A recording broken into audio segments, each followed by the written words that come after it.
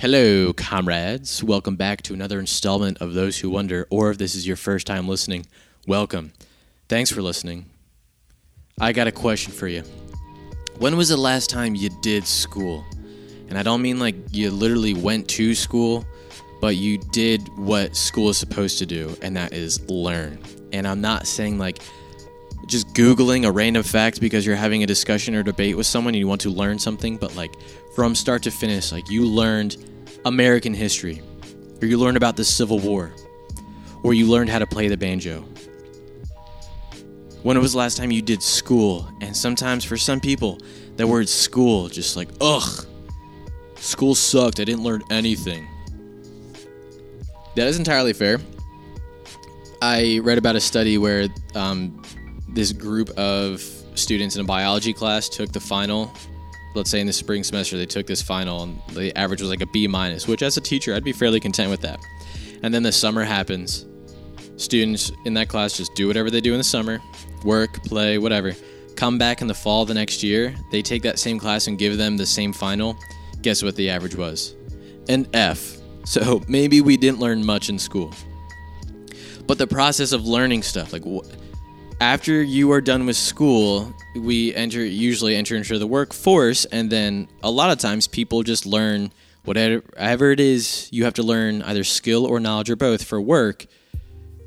And like that's good, but when was the last time that you like schooled yourself? In the positive way, obviously. You sat down and you learned something. That's what this podcast series is going to be about. It's essentially how can we become students of life, but also how can you consciously learn more things and develop yourself, and in the end make life more interesting. But also become a student of the game, and the game's life and the world, and your place in it. You wake up every day and you gotta go through it, right? How can we be conscious observers and adapt to our environment and learn more about life? I think that is essentially wisdom, and that's the end goal.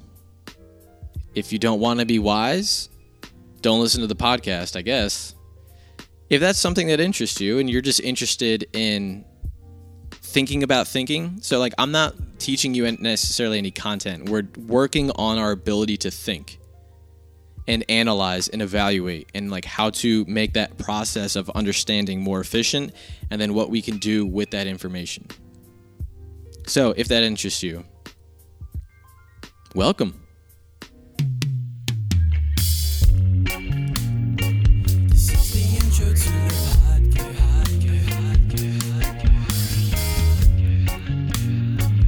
where we talk about stuff.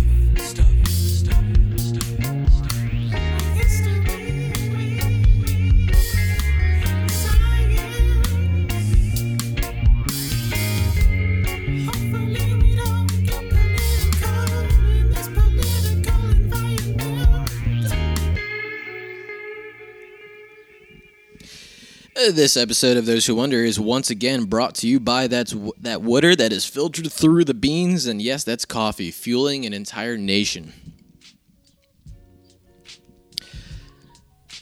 The process is curiosity plus objectivity equals or leads to understanding, and understanding when reflected upon leads to wisdom.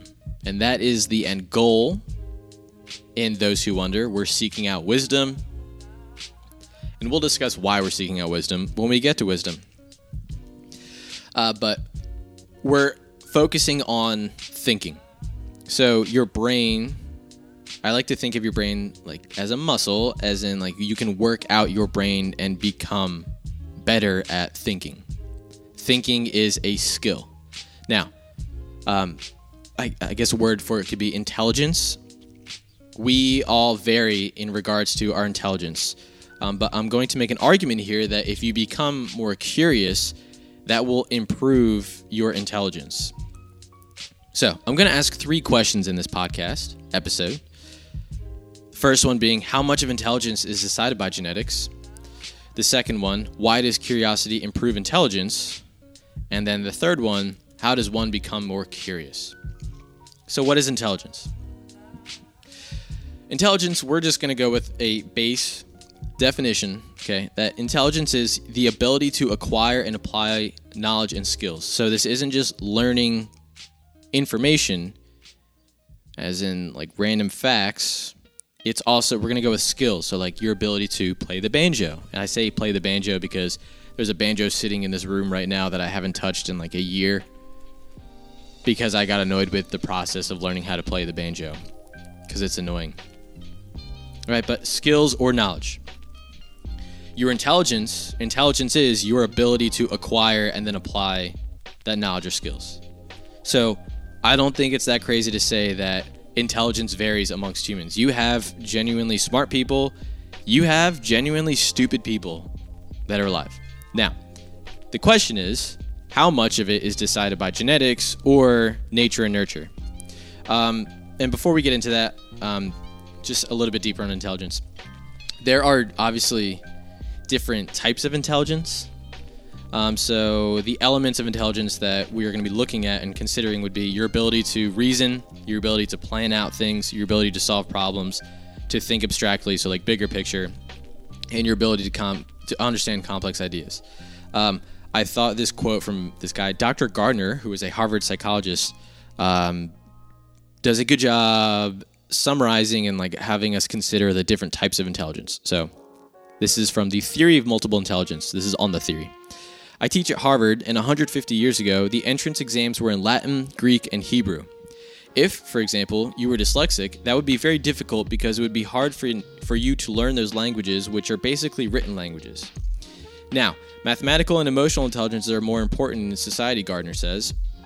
While your IQ, which is sort of language logic, will get you behind the desk, if you don't know how to deal with people, if you don't know how to read yourself, if you're going to end up just staying at that desk forever or eventually being asked to make room for somebody who does have social or emotional intelligence. So you could be incredibly intelligent in regards to like memorizing things, or let's say being very intelligent at mathematics, and it makes sense for you, and your ability to acquire and apply mathematics is above average. But your emotional intelligence and your ability to acquire information about people and like read people, I would say that's more of a skill, could be lacking. So there are different types of intelligence. The whole like right brain, left brain, that's not like literal, like there's many different aspects of your brain. So it's not just like cut in half. Your brain is incredibly complicated. But intelligence, there are different types. So you could be really emotionally intelligent in your ability to read people and interact with people, but you could also be stupid at, and like I'm just gonna say stupid, and hopefully you don't find that offensive. And you know what I mean. You lack intelligence, if that makes you feel better. You lack intelligence at, I don't know, music, art, mathematics, right? Some people are good at some things and others aren't good at others. And that was kind of a stupid way of saying it, but I mean, that makes sense, right? It would be difficult if everyone was only good at math and we all lacked at, I don't know, street smarts or your ability to build, like working with your hands. Like that's a type of intelligence that I'm okay at. Like I kind of lack at that. I think I'm better at like creativity, right? It's good that some people are good at one thing and others are good at another, so we can, as a collective whole, thrive. So we need each other in these different types of intelligences. Now, the question is, how much of intelligence is decided by your genetics, as in nature and nurture? So are people just purely born smart at blank mathematics, or are people just purely born intelligent and some people are not as intelligent?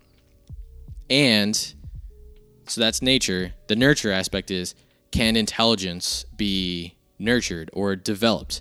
Can we increase someone's intelligence?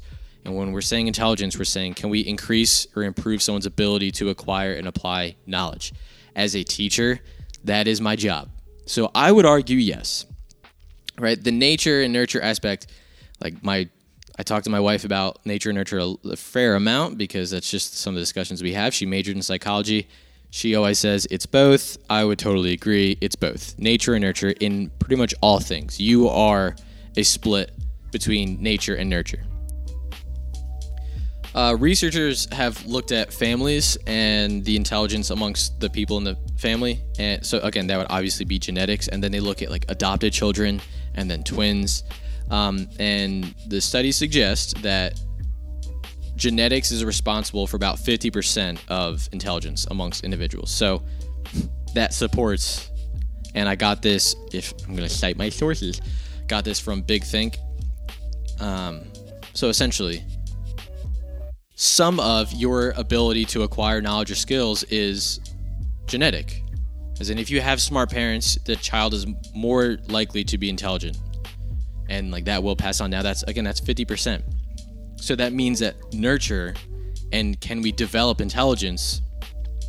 Nurture is another aspect in it. So I got this also from Big Think. Factors related to a child's home environment and parenting, education and availability of learning resources, and nutrition, among others, all contribute to intelligence. I was just talking to an elementary teacher. Shout out to Grace. And I had, shout out to Nikki Donato, my instructional coach at where I work, dropped some knowledge, and Grace is an elementary school teacher, and like she fully supports this, that if a child is not at the grade reading level by third grade, they are most likely never going to reach an appropriate grade reading level. As in, like, if they're not up to par by third grade, they're never going to be fully caught up. So that is nurture, right? Like, it depends on the teachers. It depends on the classroom, and even the classroom that the kids are in. Like, if it's a classroom of a bunch of wild kids, that child is less likely to get the individual attention that they may need to develop and get to the reading level of third grade. So nurture is, so you could have a genetically intelligent child who has like intelligent parents, but with terrible environment, and that will decrease their ability to acquire and apply knowledge or skills. I think that makes sense. Or vice versa, you could have a child who, like, the intelligence is nurtured, as in they learned how, like Kendra, my wife, was able to read, but I think by the time she even got to kindergarten, like, could read fairly well. So it was just completely boring for her because that was nurtured at a young age. Like, she had older siblings who, again, butterfly effect, out of her control, had older siblings who would teach her how to read.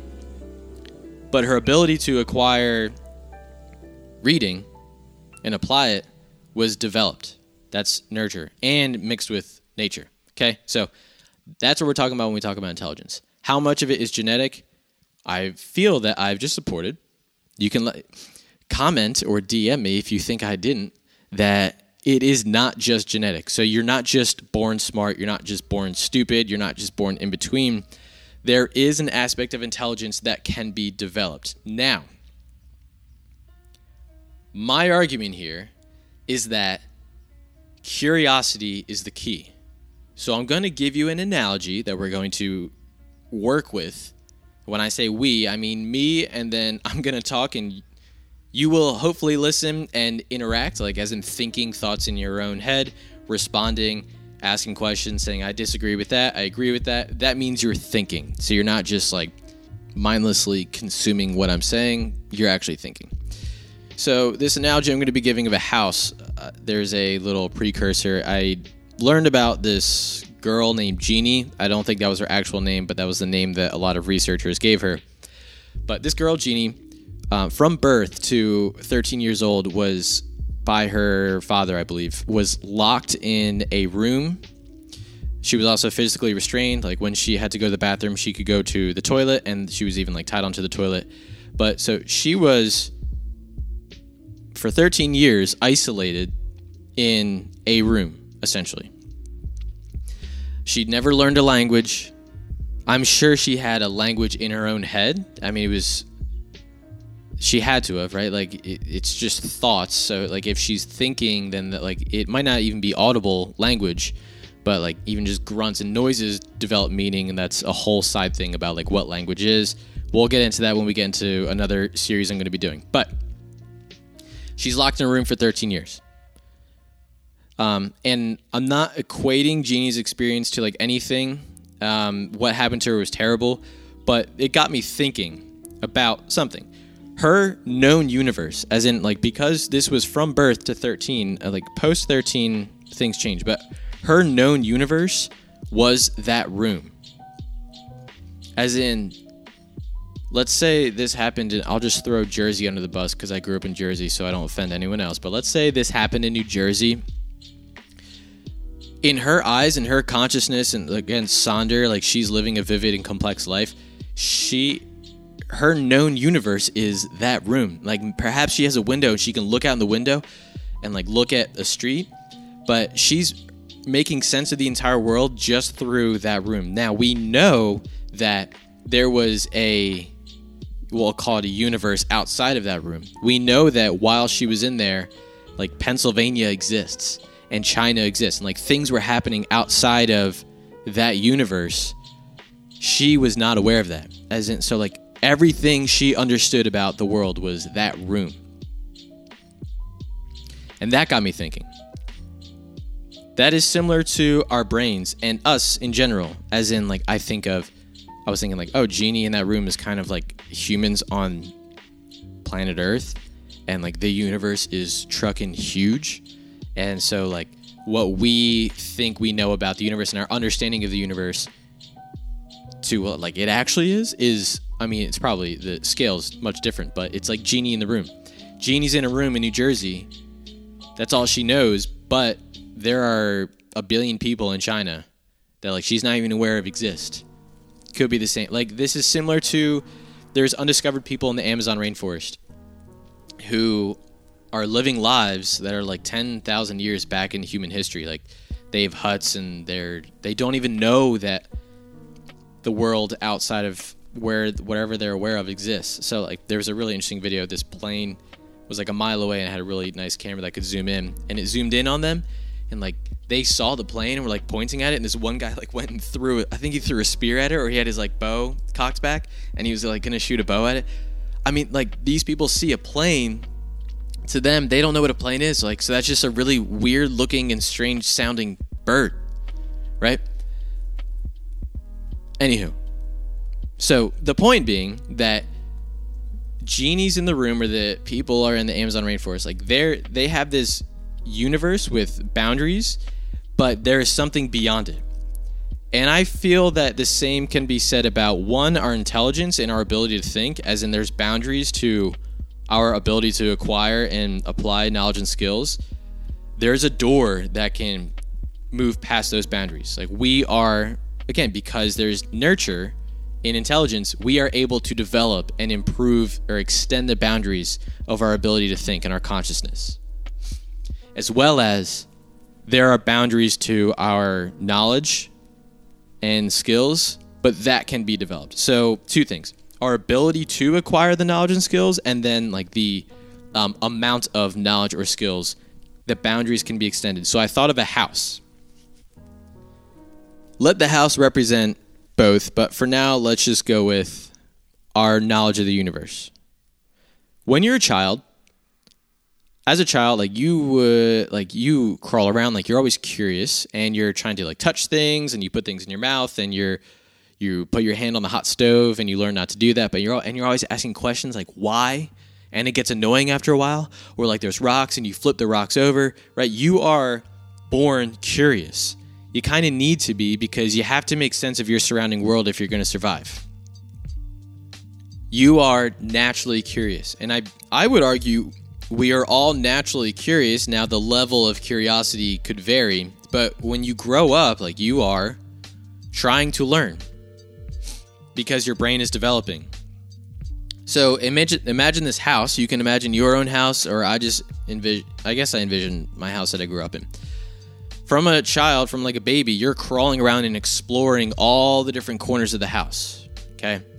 That is like your map of the universe, your awareness of the universe and life itself and the world, and then your place in it.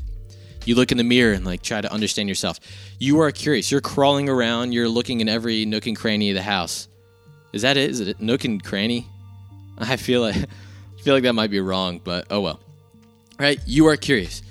As you get older, we explore less and less and less, and then we like maybe just chill in 2 rooms.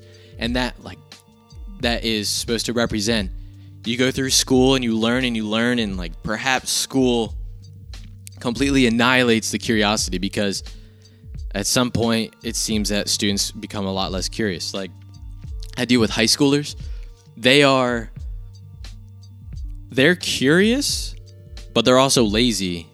And, like, they're curious if you can turn that on. And then, like, they remember how interesting it was to learn new things. But I don't know, and I would love to do more research on this. I don't know how much can be blamed on the public school system or just the school system in general for, I'll go extreme here, destroying their curiosity, and how much is like the developing brain where like we just naturally become less curious as we get older. I don't know. It's probably a mixture of both. The public school system does not do a good job, and it's getting better at developing curiosity. That's for another podcast. But you go through school and then you get into the workforce, and then if you remember the Moment podcast with the basal ganglia and going on autopilot, you just live your life, and that's like the boundaries of like what's required for your life are smaller. Like when you're in school, you're learning like chemistry, physics, all this random stuff, and you're like learning new skills, you're playing sports, like you're trying new things, and then you get in the comfort of life, and like you need to know everything you need to know for work. You need to know how to interact with people, and like the requirements are less because like you're doing the same thing every day for an extended period of time. So in regards to the house, you're in like a room or two, okay? You get comfortable with that. And that's like necessarily, in order to survive, that's all you need, and like you could live your life in those two rooms. Just wake up, get out of the bed, go get your food, and then go back to your room. But like the house is still large enough for you to explore, but you stop doing it, and you forget what is around the house. And not only that, like the boundaries outside of the house, like there's a whole universe of things that you could understand and see and learn about, but you don't need to. So your knowledge is getting smaller. That's if you allow it to be the case. I'm going to argue that there is a door. There's a door outside of the house, and then this is where we get like dimensions, and this is like your ability to think. There's a door outside of the house, and then there's a door on the ceiling. So the X, as in like the up and down, the vertical, is your ability to think. So like you can increase your intelligence, as in your ability to process. That's a door on the ceiling. There's also a door outside of the house where you can improve the amount of skills you have, or the amount of knowledge that you have. What is the key to the door? The key to the door is curiosity. You don't have to open the door. You can survive without opening the door on the ceiling, which opens up a whole lot of stuff, or the door outside, or even the door out of your room. However small the boundaries are, you can go further. You don't have to. Curiosity is the only thing that opens up that door. Why? Because you ask yourself, you see the door, and then you ask yourself, what's behind that door? That's curiosity. And we're going to get into like what is curiosity, but right, like think of 10-year-old you, or even like 5-year-old you. Curiosity killed the cat. If there's like a door in a room, and then like a kid's gonna ask like what's beyond that door, but then like maybe you never open the door, maybe like, and if you do, you open the door and like your knowledge of the universe has expanded, and there's another door. Eventually you're just like, it's a door, and you know it's a door. You never know what's on the other side because you just stop asking. The only way that those doors will be opened is through curiosity, and you have to ask yourself, what's beyond that? And in my analogy, there's, again, the two aspects. The horizontal, as in the amount of knowledge or skills you have. You can keep opening the door and learning more about world history, biology, all these different things that you can learn, all right? That is like acquiring new knowledge. Or there's the vertical. And as I said, I think there's a door on the ceiling. For some people, that door may be like surrounded by a hornet's nest and it's like welded shut. The door can be opened. For some people, like all you gotta do is just turn the knob, and like you're just naturally curious, like, oh nice, and you can like easily move up. I think of a puzzle, and like this is an example of like the levels to curiosity. Okay, think of the puzzle as in a way to represent intelligence, as in your ability to acquire information. You're given a puzzle. Are you able to just use a step-by-step instruction, and like it literally tells you like first do this, this, this. If you can follow that, that's like a very basic level of intelligence, right? That's just acquiring the knowledge. But what's the next step? If we're talking about puzzling and intelligence to puzzle, the first step is like, and this is like the teaching aspect. I give you a puzzle. I give you the instructions. Like, here's how you do it. Go through that. Experience that. Okay. The next step is I'm going to give you a puzzle and I'm not going to give you any instructions. The curious person, and I'm going to say like, finish the puzzle. The curious person is going to be like, okay, I don't really necessarily know how. I don't have any instructions, but a curious person is going to be like, well, how would I get this done? And then you're developing ideas and you're thinking and you're like, maybe I'll try this. No, that didn't work. Maybe I'll try this. Well, what did I do last time? The instructions had me start with like the 4 corners and then like do all the outside pieces. I'm going to do that. Right? So you're now working on the puzzle without the instructions. So like that's the next level of your puzzling intelligence, let's say. Your ability to puzzle is to apply previous knowledge to the next thing. That comes with curiosity, because a non-curious person will be like, I don't know how to do it and I don't care. And they'll stop, right? And as a teacher, I experience that a lot. Catch me on the wrong day, give me a puzzle, like figure this out. And like, it's difficult. I'm like, I don't feel like doing that, right? Now, what's the next step? The first step was you give me a puzzle with instructions, I figured out. The second step was I don't have any instructions in front of me, but I apply what I previously learned to complete the puzzle. The third step is, can I create a more efficient and effective way to solve this puzzle that wasn't taught to me? As in, I'm now creating ideas. That is intelligence. Like, that is the higher level of intelligence, and that's curiosity. You could give me a puzzle and I could say like, okay, I know how to do this because this was taught to me and I'm just going to do exactly how it's taught to me. But the more curious person is going to say, is there a better way to do this? That's moving up. That's moving up in your intelligence. And like we're going to get into, when we get into understanding, there's levels of understanding. And I'm going to apply educational theory and what I understand about how to teach and like how to learn to, can we effectively learn something and become more efficient in learning things, and then like get to the next step. The highest step, according to Bloom's taxonomy, is creating. The first step is give me the puzzle and the instructions, I'll just mindlessly do it, then apply it, and then finally create your own way.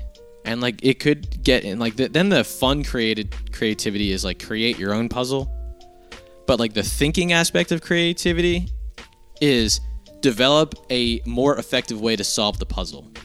If there is, that's being curious. Okay, what is curiosity? Curiosity is, we're going to go with the basic definition again, a strong desire to know or learn something. So what's the connection between curiosity and intelligence? Intelligence is your ability to acquire and apply new knowledge and skills. Curiosity is the desire to know or learn something. So curiosity is your desire to acquire and apply new knowledge and skills. I feel like I don't need to talk anymore because I'm right.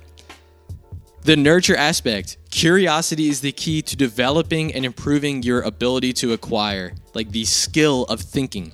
Why? Because you want to know more. If you're curious, you want to solve the puzzle. Yeah, I give you a puzzle and I don't give you instructions. If you're curious and the desire to know or learn something, you're like, I don't need the instructions. Like, I can do this. If you're not curious, you're like, I don't care. Like that, I have to think. I don't want to do that. And like, again, plenty of students who are like that. The most curious person is going to be like, okay, I really want to, I want to know the most I can about this puzzling thing. Is there a better way to do this? And you're asking yourself that question and you're trying it out. That hurts your brain. So the desire to know, or better yet, understand something is the key to intelligence. because you want to know. So being curious means you ask questions, and asking questions brings knowledge. I look at something, I say, what is that? When I ask the question, I'll get an answer, usually. Depending on the question, it might be difficult to get the answer. Depending on how curious and how desiring you are of getting the answer, you could stop. Like, what is that? Like, I don't know. My phone's out of reach. I don't care anymore. Because you can't Google the answer. But I think the most important thing is being curious means you are asking the right questions. Why? Because you genuinely want to know. This isn't like, this could be like, oh, I need to know what this is so I can move on to the next thing. But like, if you're curious, you are going to try to the best of your ability to understand something as quickly as possible and as best as possible because you want to do it. You are desiring to know more and to learn more. Knowledge or skill. So you're asking the right questions. You're not wasting time. You want to get to the bottom of things because you're curious. That practice and like doing that is going to improve your ability to acquire the knowledge. So if you want to know the knowledge, you will gain the knowledge more effectively. You don't have to be more intelligent to ask the right questions. You just have to be curious. Now, granted, those who are naturally more intelligent, this is like the genetic aspect. If you are naturally more intelligent, acquiring the information as you're asking questions will come a lot easier. But I think that skill of acquiring the knowledge can be developed, and the curious person is asking the right question. So it doesn't really matter about intelligence necessarily for like asking the proper question. Once you ask the question, like how easily you can retain that knowledge, that is intelligence. But the non-intelligent and the intelligent person can both ask the questions. The non-intelligent person who's asking the right questions more and more and more and more, when you start to ask questions, you start to make more sense of the world, things start to click. So, my argument is, intelligence, while it is genetic, there is the research shows about 50%. You can check the stats if you'd like. The research shows about 50%. The argument is that you can become more intelligent, as in you can improve your ability to acquire and apply knowledge or skills if you become more curious. If you desire to know or learn something or develop a skill. And I feel like that's that's an obvious statement.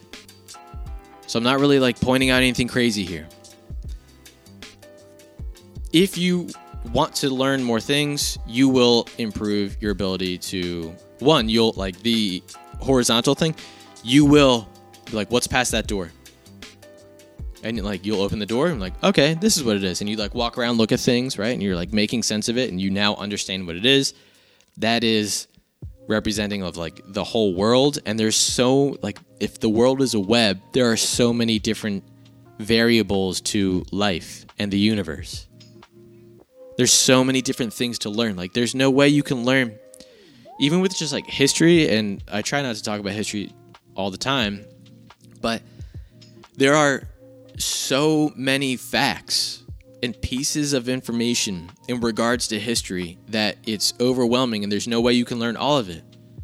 But like, so that could be encouraging. Like your journey of understanding the history of the world will literally never stop if you are on that path. You'll never know everything about the world. Like I don't desire to know everything about everything that's ever happened. I like learning about things that interest me. But like not even just history. I like learning about music. I like learning about environmental things, so like animals and ecosystems. I like learning about science. I like learning about law. Social studies predominantly, like psychology. I like learning about things and like how the brain works, right? The fields and things you could learn about are endless. It's the universe. Like it doesn't stop.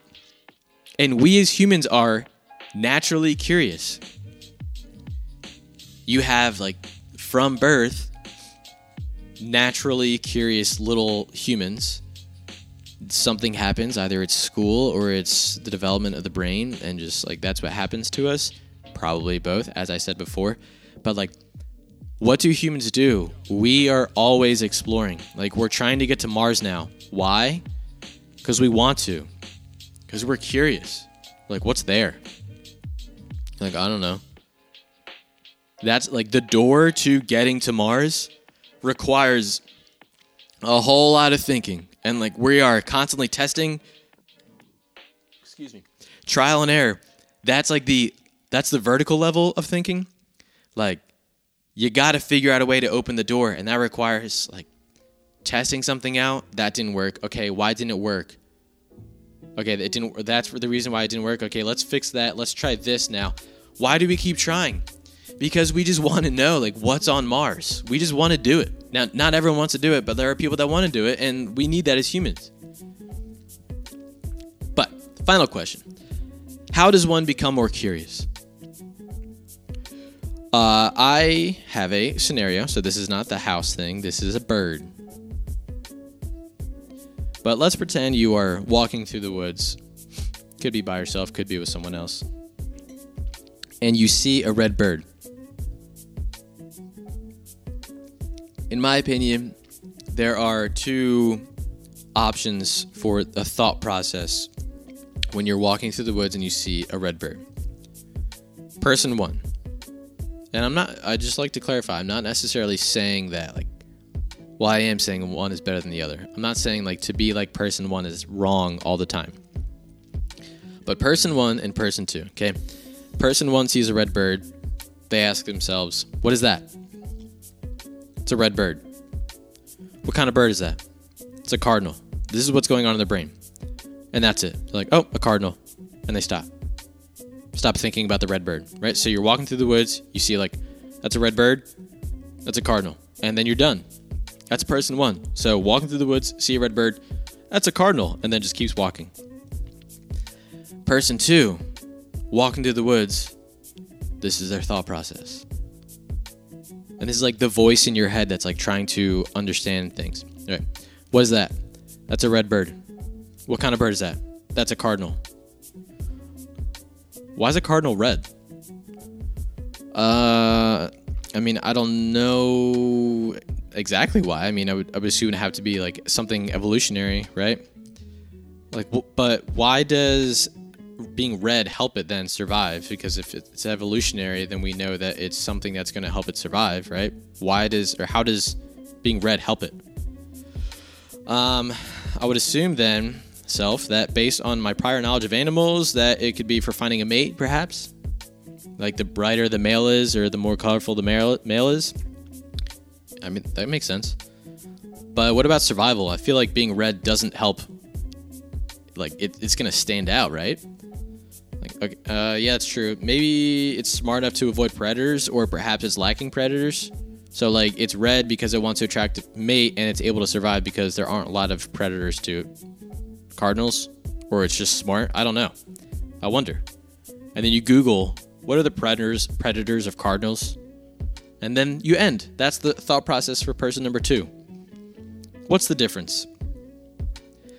Both people, person one and person two, saw a red bird. Person one sees a red bird, says, what kind of bird is that? It's a cardinal, and then keeps walking.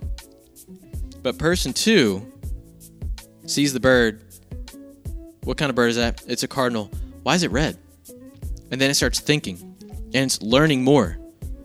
And not only like after the whole thought process, person two can apply that knowledge that they learned about this red bird to future scenarios. So the more creative mind is going to make connections outside of a scenario with the bird. As in, like, okay, I know why a cardinal's red, or I know about the process that decides what the bird is going to be. That process and the implications of that applies to a whole lot more than just a bird being red. It's a way for us to understand how the universe works. So when you see the red bird and then you ask yourself, why is that bird red? And then you go through that process, that's going to help you understand more than just why a bird is red. And then that is you improving your ability to acquire and apply information, because the next time you see something that could be similar, you've already gone through the process of understanding how the universe works. You see the next thing, like, why is that man super wealthy? And then you start going through the process. Now, literally not about like this same thing between the bird being red and the man becoming wealthy, or the woman becoming wealthy. Or they becoming wealthy. If I were to do that, I'd have to go through the whole list. But there is a connection, and the creative mind is going to find the connection. And that's a creative mind is a curious mind, because you're desiring to know and understand how the world works around you. It's not about the bird necessarily. It's about the process of understanding the bird. That the bird being red is a representation of how the universe works. And if you can take the time to go through and try to understand why the bird is red, you will understand more about the universe. And for the next thing that you look at, you have a better understanding of how the universe works, and it will take less time to understand the next thing, and then you're going to start to make connections. Again, the difference between person 1 and person 2 was curiosity. Person 1 sees the bird, that's a bird, and then keeps walking. Then they're like, that's a tree. That's my car. This is what I do in my car. And like, that's all you do is just observe. You just observe, and then you're like, that's that. That's that. And you can name everything. And in regards to the essentials for life, like, you don't necessarily have to do any more, right? You knowing why a bird isn't red, like, that doesn't mean you're going to, you not knowing and not thinking about why a bird is red, that doesn't mean that, like, you're not going to be able to get food on the table. You don't, in order to survive, which, like, in the big scheme of things, like, that's kind of the point. You don't need to go through the process that person 2 went through. You'll survive.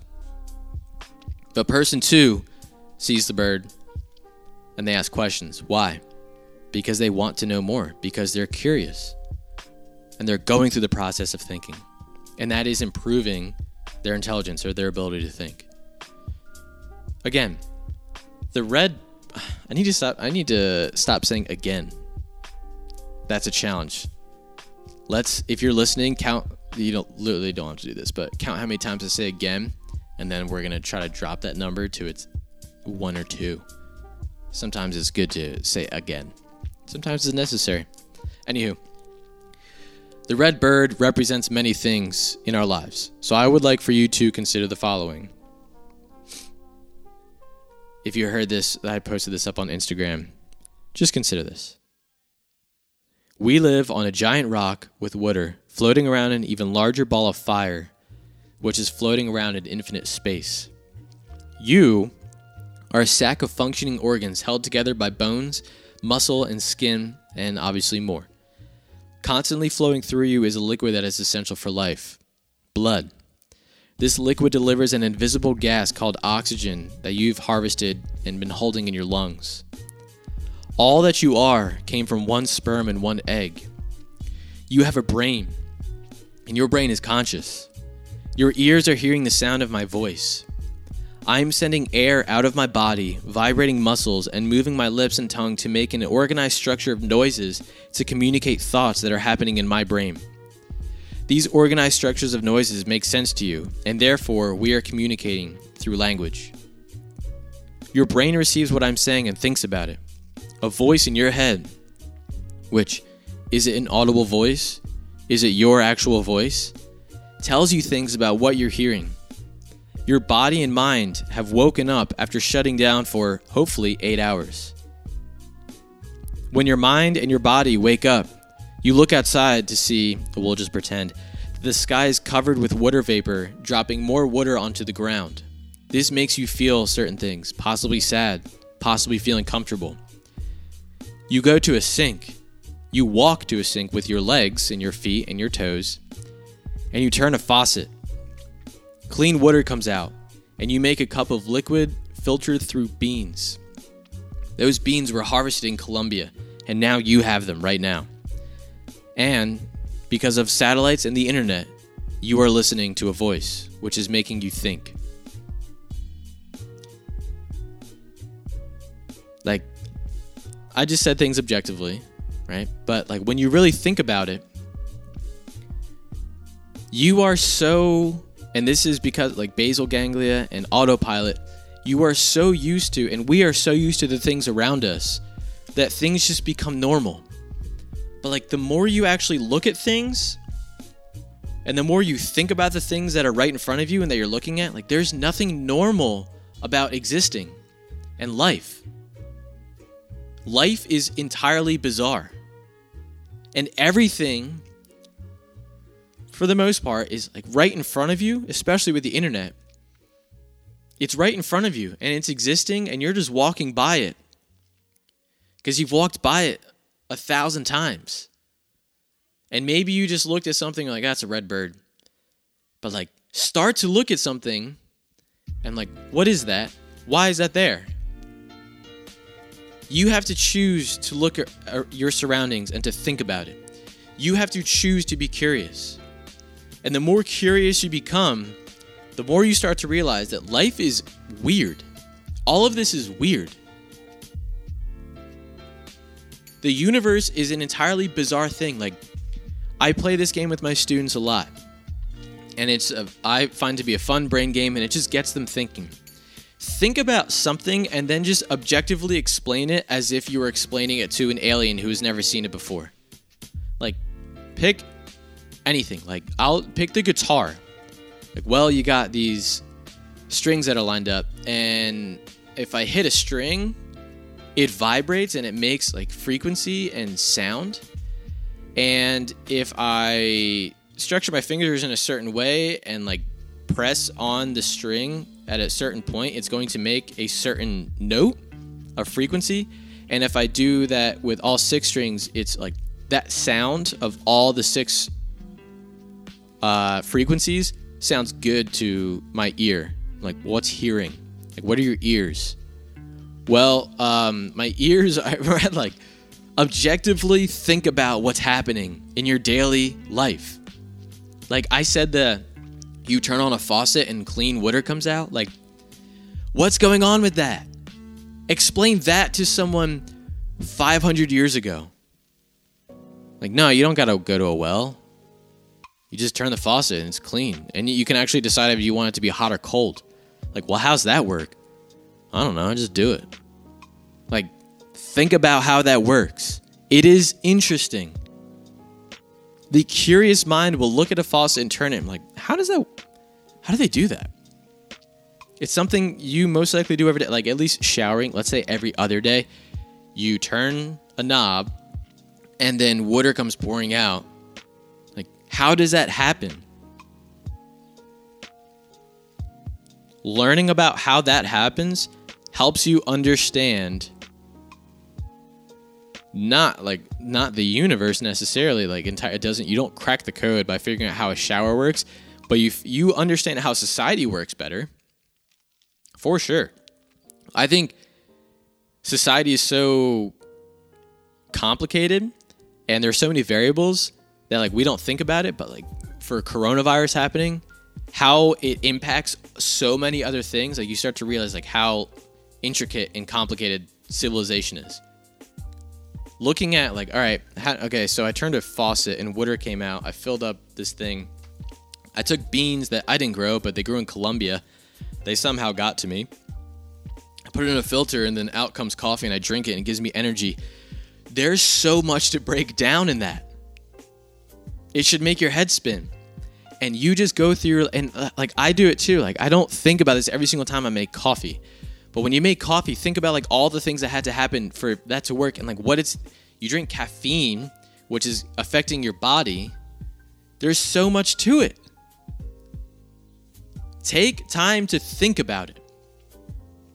Because it's doing 2 things. It's broadening your opening doors horizontally, as in throughout your house and the universe, and like you step out of the house and you learn more about Colombia and what's going on there. And then the process of understanding it improves the efficiency of your brain to understand things. And we're going to get to that when we get to the understanding. And I'm going to talk about how to learn more effectively. But it's like a muscle in the sense of you, it's muscle memory, right? Like as in, like I'm thinking of ice hockey. Ice skating is very difficult at first, but then you do it and you do it and you do it, and then like it's just natural. The same thing is true for thinking and learning about something. If you're slow at learning about something, you look at it and you have a really difficult time understanding what it is, and then asking the right questions to understand first what it is, but then also like why is it, how is it? That's a slow process. But the more you look at your surroundings and make sense of everything around you, the quicker when you see something that's new to you, the quicker you're going to be in understanding what it is. Like, oh, okay, you ask the right questions. You know how to understand something more effectively. That is all due to, it's 50% due. 50% is intelligence, your ability to understand something. The next step is curiosity. You are very easily comfortable in the two rooms that you're in. You don't need to, like, my job's a little different because I have to learn consistently because I'm teaching. So I have to learn about geography and world history and design thinking and other things, right? Once school's over for you, all you have to learn is whatever's required for you to survive, so work and then like how to pay bills and other things. And that's it. And you can go through life like that. You can live in the two rooms or the one room.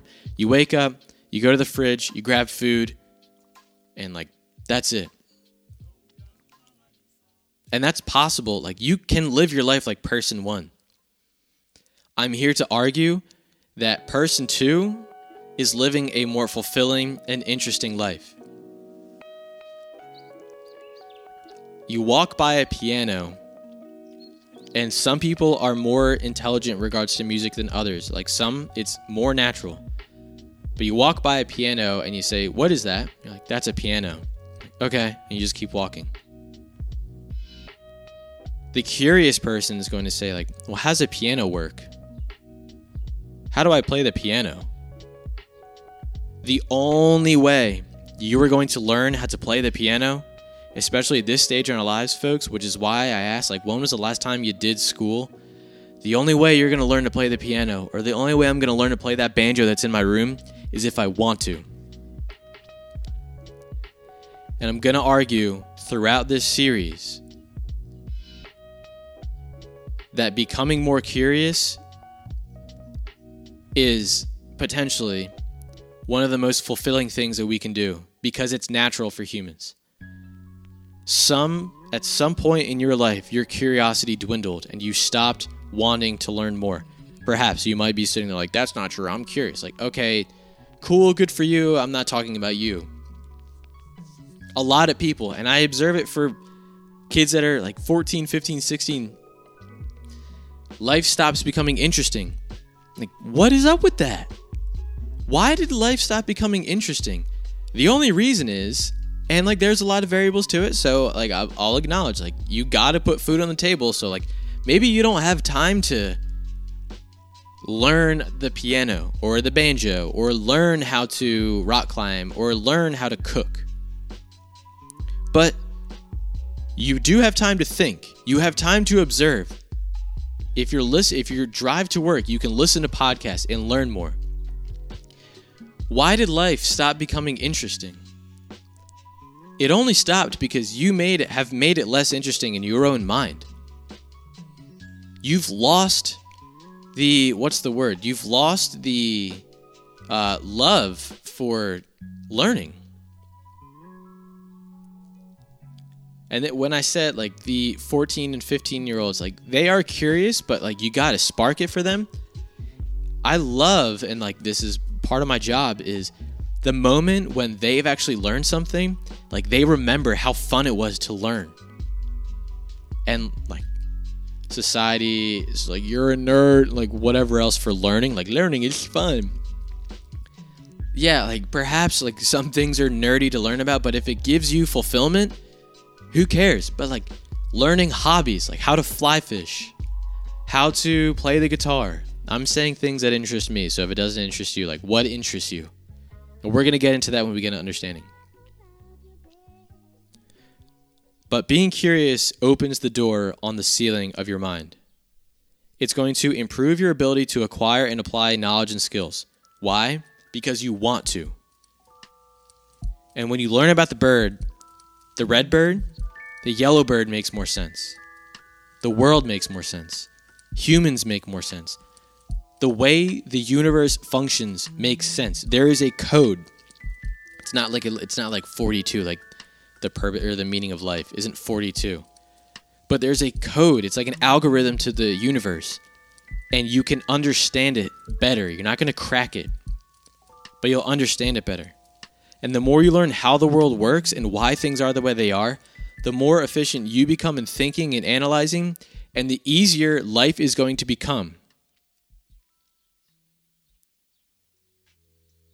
Now, there's more to talk about. The next podcast is going to be on objectivity, as in curiosity is good, but flat earth people are curious, and that's whack. So you have to be objectively curious. You have to have like that scientific inquiry, and not just for like science, but for life. You have to ask questions, and you have to be objective in the questions you ask, and then objective in how you are responding to the information you are receiving. This is where it's going to start to apply more to acquiring knowledge. We'll get into like acquiring knowledge about politics and other things. But you got to be objective when you're curious. If you are objective when you're curious, that is going to lead to true understanding. And then I'm going to talk about like how there are levels to understanding. True understanding, as in like you understanding something for what it actually is, not what you want it to be, but you understand something for what it is. That's the universe. That's the way. Listen to the Moment podcast. You're cracking the algorithm because you're objectively curious. Once you gain true understanding about something, you then reflect and you ask yourself, what does this mean for my life? What does this mean to me? What can I do with this information? That leads to wisdom. And wisdom is your ability to, rather than fight through life and like you're constantly dragging resistance or you're like fighting the tide or the wind, rather than working through life, which is necessary, you can flow through life easier because you understand how the universe works. And you understand, I think wisdom is in the end what is and is not in your control. And the only way to understand that is to understand what's around you. Those are for later podcasts. So you got homework.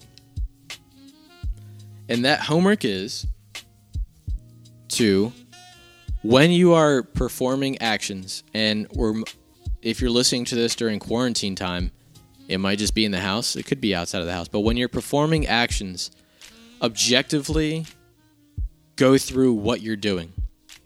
As in, like, I wake up, I get out of bed.